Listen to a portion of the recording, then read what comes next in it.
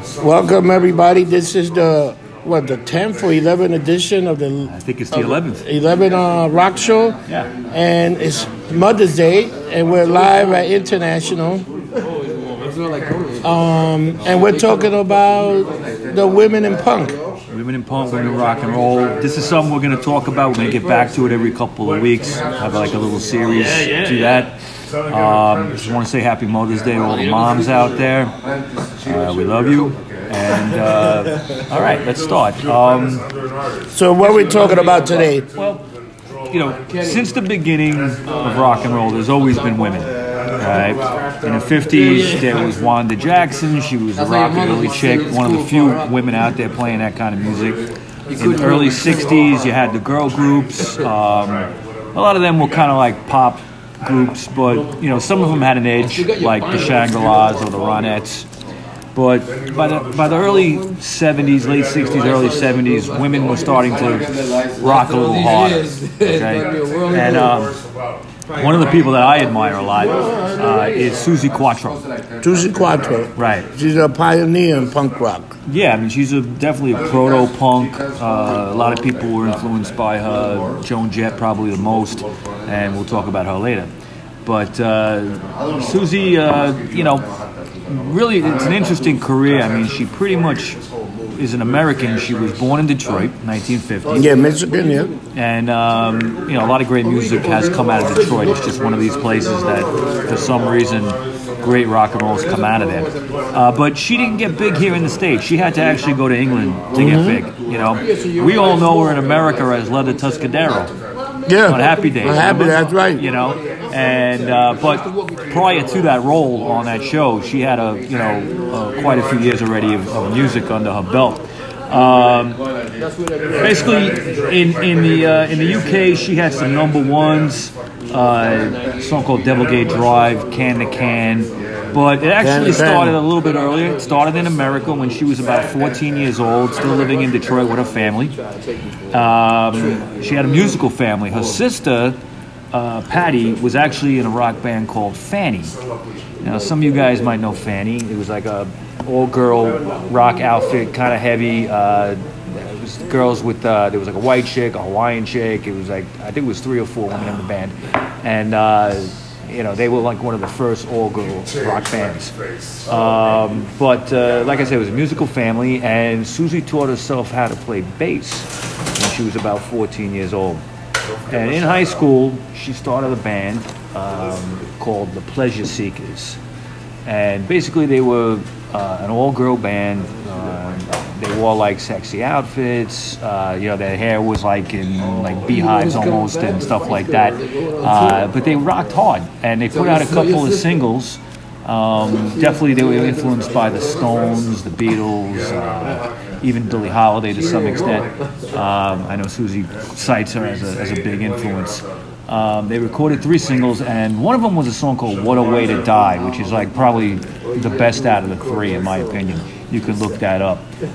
She was on Mercury Records, and they just put out a few singles. But that band broke up in 1969, and she decided to move to England. There was a lot of interesting things coming up at that point. 69, 70, 71, you had the rise of Bowie, T-Rex, the glam rock scene was kicking in, and she wanted to go over there and see if she could make it there. So she went, and she had a song, there was a song called Rolling Stone that actually went to number 1 in the UK. Wow. By her, yeah. And it was written by I think Nicky Chin and Mike Chapman, who were writing songs for Sweet at the time. She connected with them. And then in 1972, she went on a UK tour with Thin Lizzy and Slade. And this tour pretty much introduced Europe and England to her entirely. Yeah. And they fell in love with her. She was just like this... almost androgynous looking girl, wore leather, like Leather Tuscadero. Yeah. I mean, that's why they based it on her. And she played bass. She played this big Fender bass. And just had these guys backing her up. They were all good musicians. And she was writing these, like, stomping, heavy songs. Definitely indicative of the glam rock scene at the time, Right now it's a hassle because where my truck is parked now. How much do you know about her? Oh, I know that she's one of the few artists that sold 50 million albums. Yeah. But she was huge in the UK. I don't think she really got famous here. She got, but in Europe, she was like an icon. Europe, the UK, Europe, and Australia. Yeah. A lot of big hits. May in '73, she had that song called "Can the Can," which is probably my favorite song from her. Also a song called 48 Crash. She also had the Devil Gate Drive. Devil Gate Drive, yep, that's a good one. And that there was a song called Real Wild Child. That was good too. Can the Can went to #1 in Australia and a couple of European countries. 48 Crash was a big hit. Devil Gate Drive. In '74, she finally made it back to the States. She went on tour with Alice Cooper. Why was she so popular in Europe and not here? But she was also popular in Australia. She was very popular too. Yeah. I don't know. The music scene was different then. I mean, even within the United States, because it's such a big country, back in the day, you could be big in New York and no one knows who you are in California. They were like, I remember, the song Gloria? G-L-O-R-I, right? I mean, there was a band called Shadows of Nights that did it, and also Van Morrison did it. Both those songs were hits in the United States at the same time. Okay, in the Midwest and in the New York area. So it happens. It happened then. It wouldn't happen now. Now it's all one big market. Everybody tries to be all one thing. But in '74, she went on tour with Alice Cooper, and she started getting a little bit of recognition, getting noticed a little bit, but just couldn't really break through for some reason. It wasn't until 1978, actually, that she had a hit in America, okay?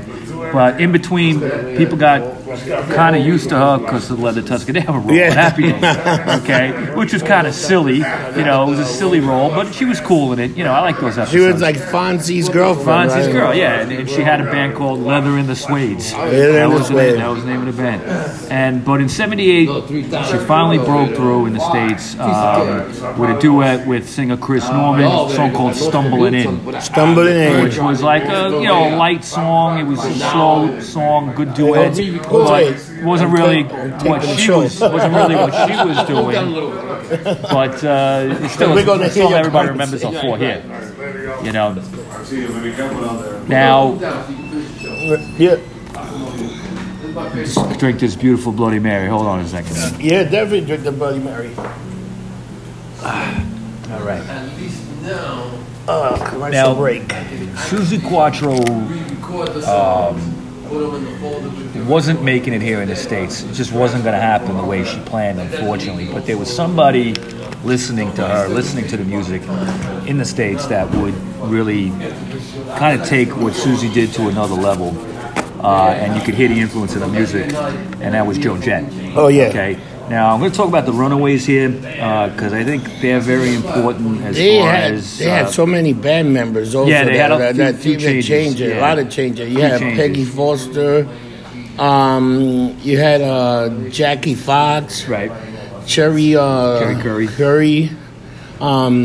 Mickey Steele, Joni Jett. Lita Ford was the one, and then you had Sandy West. Right. Sandy West on drums. Yeah, so these were like young kids. Yeah, I mean, they started in '75. Sandy West and Joan Jett started the band, okay?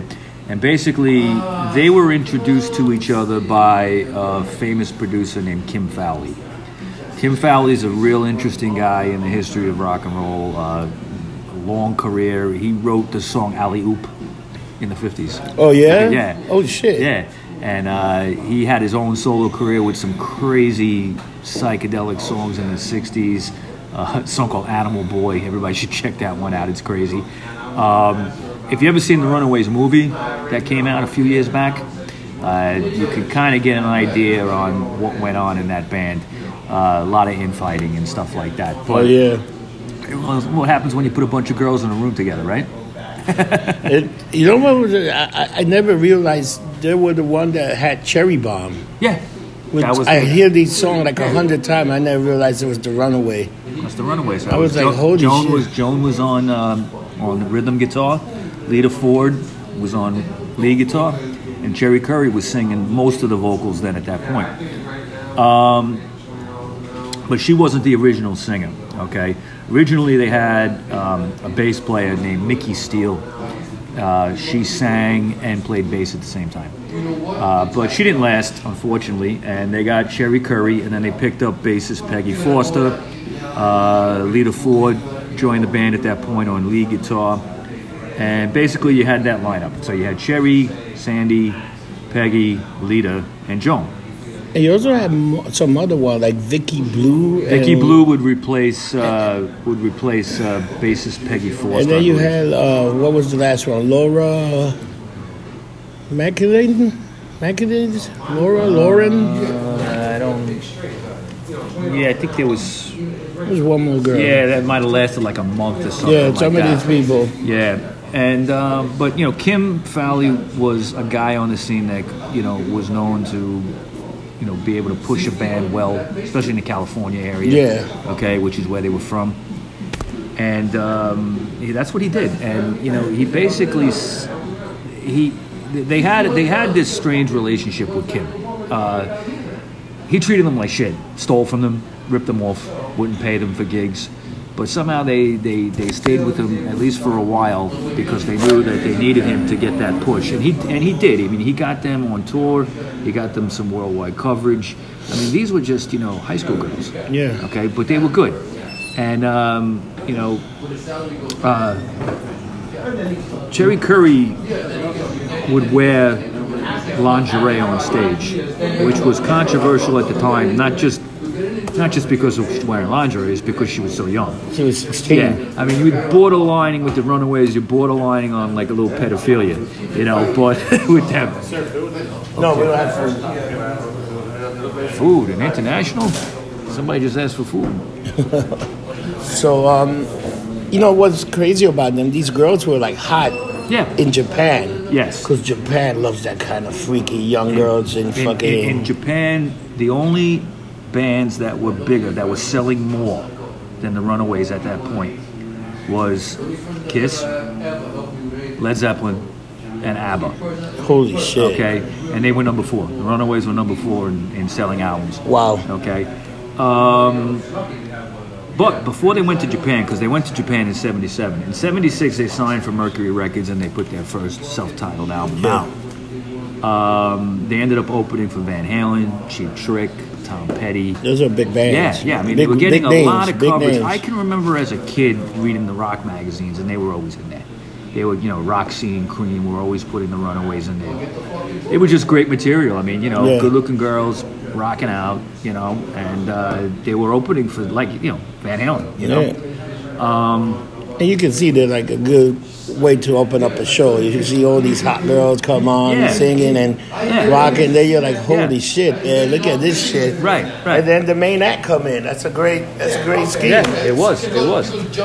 77 comes along and, punk is starting to take off. And they got lumped in with that scene a little bit. I know Joan Jett's been on record saying that, she didn't care for that too much. Lita Ford is on record saying she didn't care for that too much. But it's just how it happened. Yeah. Because that band, I think a lot of people didn't know exactly what to make of them. And when something weird like punk came along, they said, all right, just stick them in that genre. Yeah. And they ended up playing with a lot of bands. I mean, they would play CBGBs with the Ramones. They would go, when they went to the UK, they played with the Damned. And, they were friends with those guys and all that stuff. But in 77 they went to Japan and it was insane. Okay, they went over there. They ended up recording a Live in Japan album. Oh yeah. Yep. And when they got there, when they got off the plane, they were mobbed like the Beatles. Holy shit! All the shit you saw the Beatles. That's what was happening to them in Japan. Yep. I wonder why they were so big in Japan. Japan at that point, and they're still like this to some way. I mean, they basically love everything American. Yeah, right? They really do. So, yeah, they do. Cheap Trick was huge in Japan at that point too. So there was that connection. They had the Live at Budokan album around that time. So there was that connection with them as well. How would the Runaway? How would the Runaway in Europe? What's that? How did they do in the UK? The Runaway? Not bad. They never sold a lot in Europe. It was the Japan crowd that really pushed them over the edge. But again, I was saying before, there was a lot of infighting in the Runaways. I can see that's a lot of egos there. A lot of egos, a lot of cat fights, okay? Excuse me. And Lita Ford was always somebody that wanted to be more heavy metal, okay? And eventually, the direction the band was going to go, the decision of the direction, is what would break them up, okay? But they were still going strong in '77. But Cherie Currie left the band, okay? And Joan took over all the lead vocals at that point. And they would put out another album, okay? Kim Fowley would leave, okay? They would have a falling out with him. And basically that was over because, excuse me, that was over because there was an accusation that he had raped one of them in the band. Oh, shit. Okay. Do you know which one? I think it was... I should know this, and it's off the top of my head here. I think it was Vicky Blue. Okay. I don't want to say the wrong thing because that's a serious accusation. Yeah. But it is true. And supposedly it was in front of a bunch of people. And the band didn't do anything about it. I don't know. Shit. I mean, that's something they didn't really even cover that in the movie or anything like that. You know, I don't know. Who knows if it happened? Who knows if it didn't? Okay, but she would leave, and he would leave, and because he left, they lost their record contract with Mercury, all the connections that they had through him. He died, and well, they would put out one more album. Okay, and it's a good album. They got signed to Polydor Records, and it was called "And Now the Runaways." That was their third album, their last album. Yeah. Okay, the third plus the live yeah. in Japan. That album was produced by Thin Lizzy producer John Alcock. Okay, and by April '79, the band would break up over the musical differences I just said. They played their last gig New Year's Eve, 1978, in San Francisco.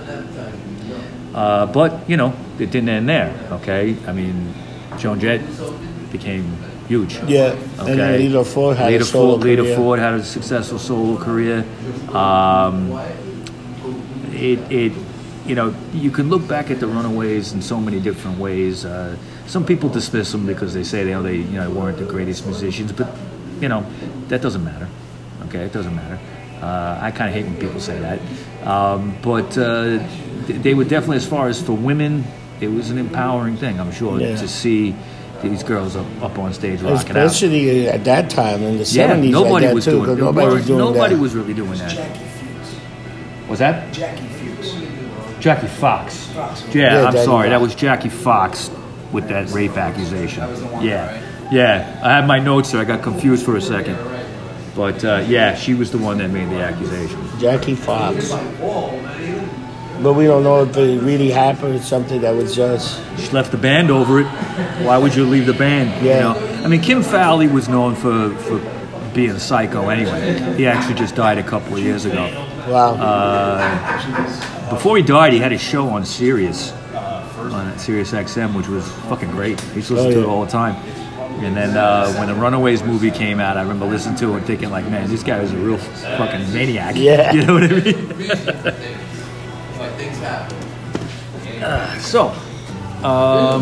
At the same time as the Runaways, we had the whole UK punk scene happening. And this woman I'm going to talk about now is probably one of my favorite women performers, women singers, women-fronted bands ever. Okay, her name was Polly Styrene, and she was the singer of the band X-Ray Spex. Born in 1957, her real name was Marion Joan Elliott Said in the UK, and she was raised in Brixton. She had an Irish mom and a Somalian dad, so she was of mixed race. She also was like, she did a little bit of, she had that reggae thing. She had a reggae sounding single out before the band, about 1975, 76, a song called Silly Billy. Silly Billy, yeah. Which, you know, it's like a little poppy reggae kind of song. And I've talked about this in other episodes of The Rock Show. When it comes to the UK, there's always been that reggae influence in there. But, you know, she started out, ran away from home when she was 15, 1972. She was kind of like a hippie, crashing out in different places. But by 1976, when she saw the Sex Pistols, she knew what she wanted to do. Yeah, that was a life-changing moment. That influenced her a lot, the Sex Pistols. Absolutely. So she decided to get involved with this new emerging punk scene in England, and she put together X-Ray Spex, which to me is one of the best of the original UK bands. Talk about their music in a minute. But she got her name, Polystyrene. She actually got it out of the Yellow Pages. She wanted to have a name that sounded almost like plastic or made up, and she found that it was like she opened the page up and it was right there, Polystyrene. So that's what she called herself. Everybody in those days were naming themselves different things. She was just not a usual front person, especially as a woman. She was still young. She was like 19. She wore braces. She wore like baggy clothes. She wasn't extremely sexy or anything like that. Like a lot of bands would put a woman like that up front. But she had something. She had talent. She had this very distinctive voice, almost like a screeching voice, but it wasn't annoying. I never found it to be a grating voice or anything like that. You know what? She was actually trained in opera. Well, she was. That's right. right. She was classically trained in opera, so she could carry a note. She could carry a note, so which a lot of people even though didn't she realize screamed the lyrics out, but she still carried a note. Right. That's what they do. Right. Of course. Their first single would be a song called "Oh Bondage Up Yours," and the opening line was, "Some people think little girls should be seen and not heard, but I say, oh bondage up yours." And, and that was like a call to arms. Polly said it was less of a feminist thing and more of a anti-consumerism kind of attitude that the band had at the time. In fact, when you listen to their album, the one album called Germ-Free Adolescence, a lot of the songs on there are kind of like about anti-corporation, anti-consumerism, like that. But that single would rise up the charts. And the unique thing about X-Ray Spex is the use of a saxophone. Okay, they had a saxophone player named Laura Logic, okay, and she was only 15 years old. So you had two girls in the band. And, for punk bands in the 70s, that was kind of a rare thing to have, fronted by a woman and also a woman saxophone player. Any saxophone player in a punk band back then was different. Yeah, but that was definitely a different kind of sound. It made the music sound different, made the music a little bit more... Very unique. Yeah, very unique sounding. The other guys in the band was Jack Airport on guitar, Paul Dean on bass, Paul Harding on drums, and like I said, Laura Logic on saxophone. 77, they started touring. They did a large UK tour with the Buzzcocks, the Drones, and Wire. Buzzcock is a very good band. Buzzcocks are a great band. Very underrated band. Yeah, we should do a show on them. Yeah, we definitely got to do a show. And Peter Shelley died a couple of months ago, so sadly there won't be any more Buzzcocks. Yeah. But that got them. That tour got them a lot of exposure.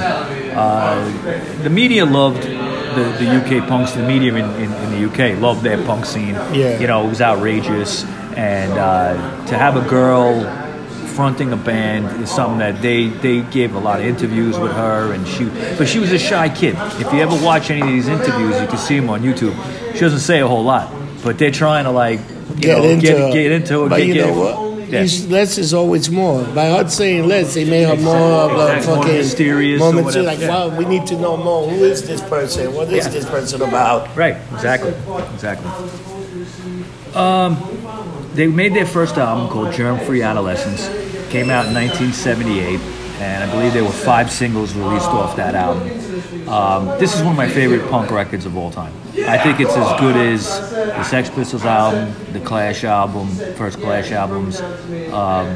It's just one of these records I always go back to. I actually listened to it last night, just getting ready for the podcast, and it always blows my mind, like the sound with the sax and the catchy lyrics, catchy melodies, and everything. And I mean, I think it's one of the best of that original UK scene. I think they were pretty much like a sound of their own. Nobody else sounded like this. Like they were very funky, very like, holy shit, what the fuck is that? You know, they used a little bit of keyboards. They were probably one of the first bands to do that in that scene. The Stranglers did it too. The Stranglers had keyboards too around the same time, but definitely X-Ray Spex, like the title track "Germ Free Adolescence." You have this long keyboard intro in the beginning and everything. It's great. It's phenomenal. It is.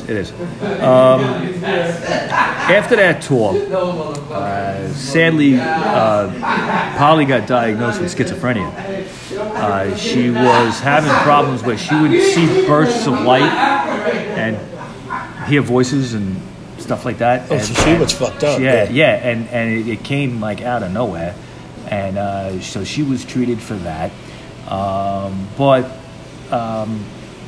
You know, the band kind of started to fall apart because I don't know, I'm not sure 100%, but the sense that I've gotten is like, you know, I guess with that medical thing going on, she probably had a problem staying in the band anymore, and eventually she would leave the band.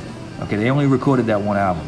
They actually would reunite back in the early 2000s and come out with a second album, but it's fucking awful. It's terrible. Yeah, it's terrible. And I mean, I remember when that came out, and I was like excited to hear it, and I was like, oh man, it sucks. Yeah, it sucks. So ignore that second album. But sadly, she would die in 2000, April 25th, 2011, at the age of 53. Right, she had cancer. So, but throughout her life, even after X-Ray Spex, she did some solo material. Some of it was reggae influenced. Interesting stuff. Nothing mind blowing, but she was a person that you could look back as a pioneer. Yeah, she was for women. A pioneer, yeah. You know, for women in music, and it's sad that she died so young. I mean, you know, now that was what, 2011. Yeah. Now we're 2019. I think people are becoming interested again in what happened back then. So too bad she's not around today to see that. You know. Oh, to talk about it. Yeah, that's what I mean. You know, because it was a unique time. You know, and she was a young kid and had a first-eye perspective of it all. So, are any of these people in the Rock and Roll Hall of Fame? Well, Joan Jett just got in as Joan Jett in the Black Hearts. In the Black Hearts. The Runaways are not in. Susie Quattro's not in. Okay, not enough people know who she is. How about this girl? No. Nope. No. X-Ray Spex. Well, considering they only had the one album, I don't see them really getting in. But I have no respect for the Rock and Roll Hall of Fame anyway. I couldn't give a shit what they put in there. Did you see with The Cure where they asked Robert Smith? He was like, "Who the hell cares about this thing?" He pretty much said in the interview. And, you know, I mean, anybody that really cares about their music really shouldn't give a shit if they get into the Rock and Roll Hall of Fame, because the Rock and Roll Hall of Fame is more about who sold more records. Okay, I mean, they stuck Madonna in there. They stuck Michael Jackson in there. What do they have to do about rock and roll? But Susan Quatro said sold 50 million albums. Not in America. It's an elitist kind of club at the Rock and Roll Hall of Fame. I mean, look how long it took them to put Kiss in there. And they sold millions. Look how long it took to get Alice Cooper in there. Okay, Alice Cooper is one of these guys that, you know, he's a known. I mean, there's a lot of politics. Okay, Alice Cooper is, you know, goes to church every Sunday. All right, and he tells people he does that. Okay, and he's not afraid to talk about, you know, his faith. Well, that don't fly with the liberal establishment that runs the Rock and Roll Hall of Fame. So fuck you, Rock and Roll Hall of Fame. Right? That's what I got to say. Oh my God! Too much politics in that place, man. You know. So the Joni Jets just got in, so she's the only one. I don't think I could see any other guy, any of these getting into it. No, but that doesn't matter. That doesn't matter at all. You know, the music speaks for itself. So what was the reason that you picked these three? Well, I wanted to kind of talk about some people that were my favorites, okay, that I feel really did something for women in music. Susie, even though she wasn't big in America, but I mean, Susie was a direct influence on Joan Jett. Yeah. And Joan Jett, without a doubt, has influenced a lot of women to play rock and roll. Oh yeah. All right. You know, she was influential with the Runaways. She was even more influential as a solo act. I don't think there's any doubt. You know, bands today, girls like later on, like that whole Riot Girl scene in the 90s, bands like Bikini Kill, even bands like the Donnas, which are a great band. Oh, that's a very good band. They're a great very band. You know, they were definitely influenced by Joan Jett. I mean, you can't deny that. You see it all over the place. You know, but I wanted to do Susie and Joan, and Runaways and Joan, because you could just see that kind of like influence. Influence, yeah. If you watch videos of Susie Quatro, it's Joan Jett. Yeah. Okay, and Joan Jett, you look at her, it's like Susie Quatro. Yeah. It's the same thing, you know. And I think that's cool because you could see that Joan, once she realized she wanted to play music, she played fucking music. She played it right, you know, and she had Susie as a model. That's why I picked her. You know, and Polly was on the UK scene. I think she was one of the first real important female figures. She was on fire. Yeah, definitely. She was on fire. It's definitely weird that a lot of these bands, like especially Susie, like she was an American musician actually from Detroit, but she didn't really get fame here, and she really got famous in fucking UK, which is always surprising when you're in America. It's almost like David Bowie, all those people that come here and become famous here. This was a reverse. Do you think they ever go back to the fucking country? No, they wind up moving here, living here. If you're in the UK and you're an artist and you break it in America, there's no going back. There's no going back. There's no going back. I mean, you know, that's the market you want to break. There's 300 million people here. Yeah. Okay, UK is a third of that. Yeah. You know, so once you break the American market, but Susie's, you know, she's had a long career. She still plays occasionally. Still will put out music occasionally, and you know, she's. It is a very unique story with her. They should make a movie about it. You know what's funny? Joanie Jett just had a big. Because Ronda Rousey, the wrestler, the MMA, she comes out to a bad reputation. So Joanie Jett did in front of 88,000 people play Bad Reputation when she came out, which was kind of amazing. It's amazing what happens when wrestling picks up on a song. Okay, I mean, remember with Motorhead with The Game? Oh yeah. I mean, you know, and that's not even a great Motorhead song, to be honest with you. And that was huge. I mean, a lot of exposure. Lemmy, they love wrestling. Like he used to hang out with those guys. No, Lemmy was crazy. They got some crazy story about him hanging out with these guys. Yes, and soon we're gonna do a show on Motorhead because I think we should have already. I've been waiting too long. That's gonna be something. I think we should do Motorhead like next week. That'd be the topic. Really, you want to do it next week? We could do like 2 parts of Motorhead. I think we might have to. That's going to have to be 2 parts. You're talking a 50-year career. Yeah. You know, all right. That'll be next week's show. Yeah, next week we do some Motorhead. We can we get the notes together, we put it out. But this was... beware, that's going to be an R-rated episode. So there'll be a lot of fucking... Hide your kids, hide your wife, you know, all that stuff. So what else you got for me, Mike? Well, we'll talk about... some shows coming up. Yeah, before I do that, I want to give a shout out to Audriana and her band Broken Time Machine. If you guys are on the Lower East Side and you have a chance to see her band, I saw them for the first time on Friday night playing over at KGB's, and I was told she was good, okay, but I didn't realize until I saw her how damn good she is. I mean, you know, she goes from pouring my Guinness to singing in front of me, you know, and she was amazing, got a great voice. They do a lot of interesting covers, a couple of originals, but if you have a chance to see this band, check them out, Broken Time Machine.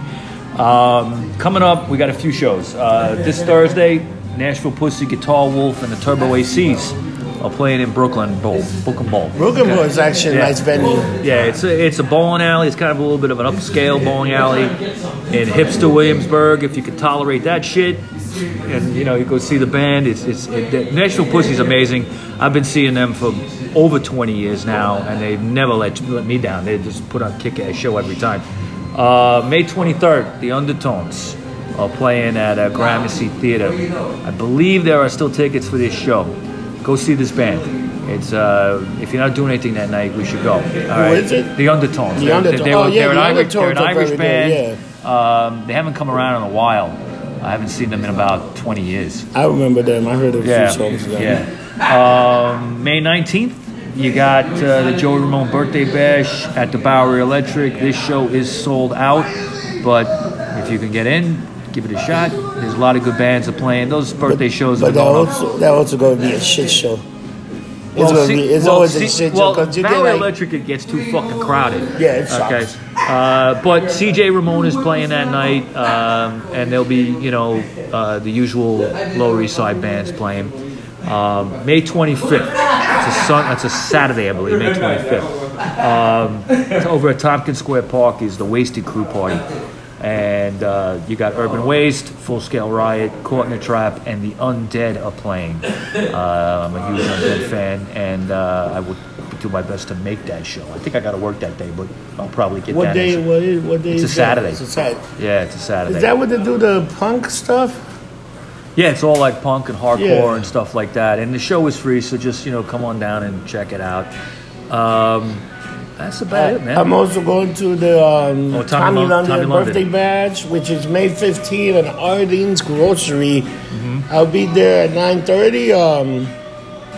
Get your tickets. I got a few tickets if anybody's interested to go to the Tommy London Birthday Bash, and that'll be May 15th, which is this Wednesday. Right. Song of the week. Album of the week. Album of the week will be the X-Ray Specs Germ-Free Adolescence. If you don't have this album, go on Amazon or hit your record store and buy it now because and get the extended one with a couple extra tracks on it. It's worth it. You know what we should do? We should put a wish list of albums and get the viewers to buy us some albums, and then we can talk about the albums. Okay. If somebody bought us, we'll give them a plug. Okay. We'll make a wish list. So buy the album. We'll buy the album. Then we'll just talk about the album, and we'll just break it down and see why you like this album. And, if you guys have any questions, you want to contact me, I'm on Instagram, RockerMike212. I'm also on Twitter, RockerMike3. If you have any questions, anything you want me to cover, I'll definitely listen. I have any good ideas. I appreciate that. How about the GettingLumpedUp.com website, Rob? You got that up and running? It's up and running. I just got to figure out how to do one or two things, so... I'm still working on it, but it's so far. You can sign up for the podcast. You can sign up for the podcast. Do that. You can sign up it's for free. It's free. Just put your email address in. That's all you got to do, and you'll get the links to the shows. Yeah. If you're just tuning in for the first time now, this is like the 11th episode, and we've had a lot of fun doing this. We're going to keep doing this. Until we get tired. I don't get tired talking about music, man. I could do this all day. And next week you got a lot of homework. Next week we talk about Motorhead. Motorhead, yeah. I mean, Lemmy's one of my favorite people that ever lived on this planet. That might be a show that will polish a bottle of Jack Daniel while we're talking. You know what? That might be appropriate. I mean, or at least Jack and Coke on a Sunday. Not straight up. We'll do a Lemmy style Jack and Coke. So, people, I want everybody to have a wonderful Mother's Day. Yes. I hope you call your mothers and remind them that you love them because they had your fucking ass to deal with for years. I do want to say something, though. I want to give a shout out to two people. First will be my wife, Sandy. Yep. Okay. People that know her, you all know she's a sweetheart. She raised 4 kids on her own. Not an easy task. And they all grew up okay, all right? So it's a lot to be commended for. And also I want to thank my mom for putting me on this planet and putting up with me for my whole life. I got to thank my mom, too, for putting up with my ass. I wasn't an easy child. And mama going to knock you out. Okay, Jose. Jose's in the bag. It's 11 o'clock in the morning. All right. Happy Mother's Day, everybody. Happy Mother's Day. And remember, don't get drunk. We get lumped up. Have a good one.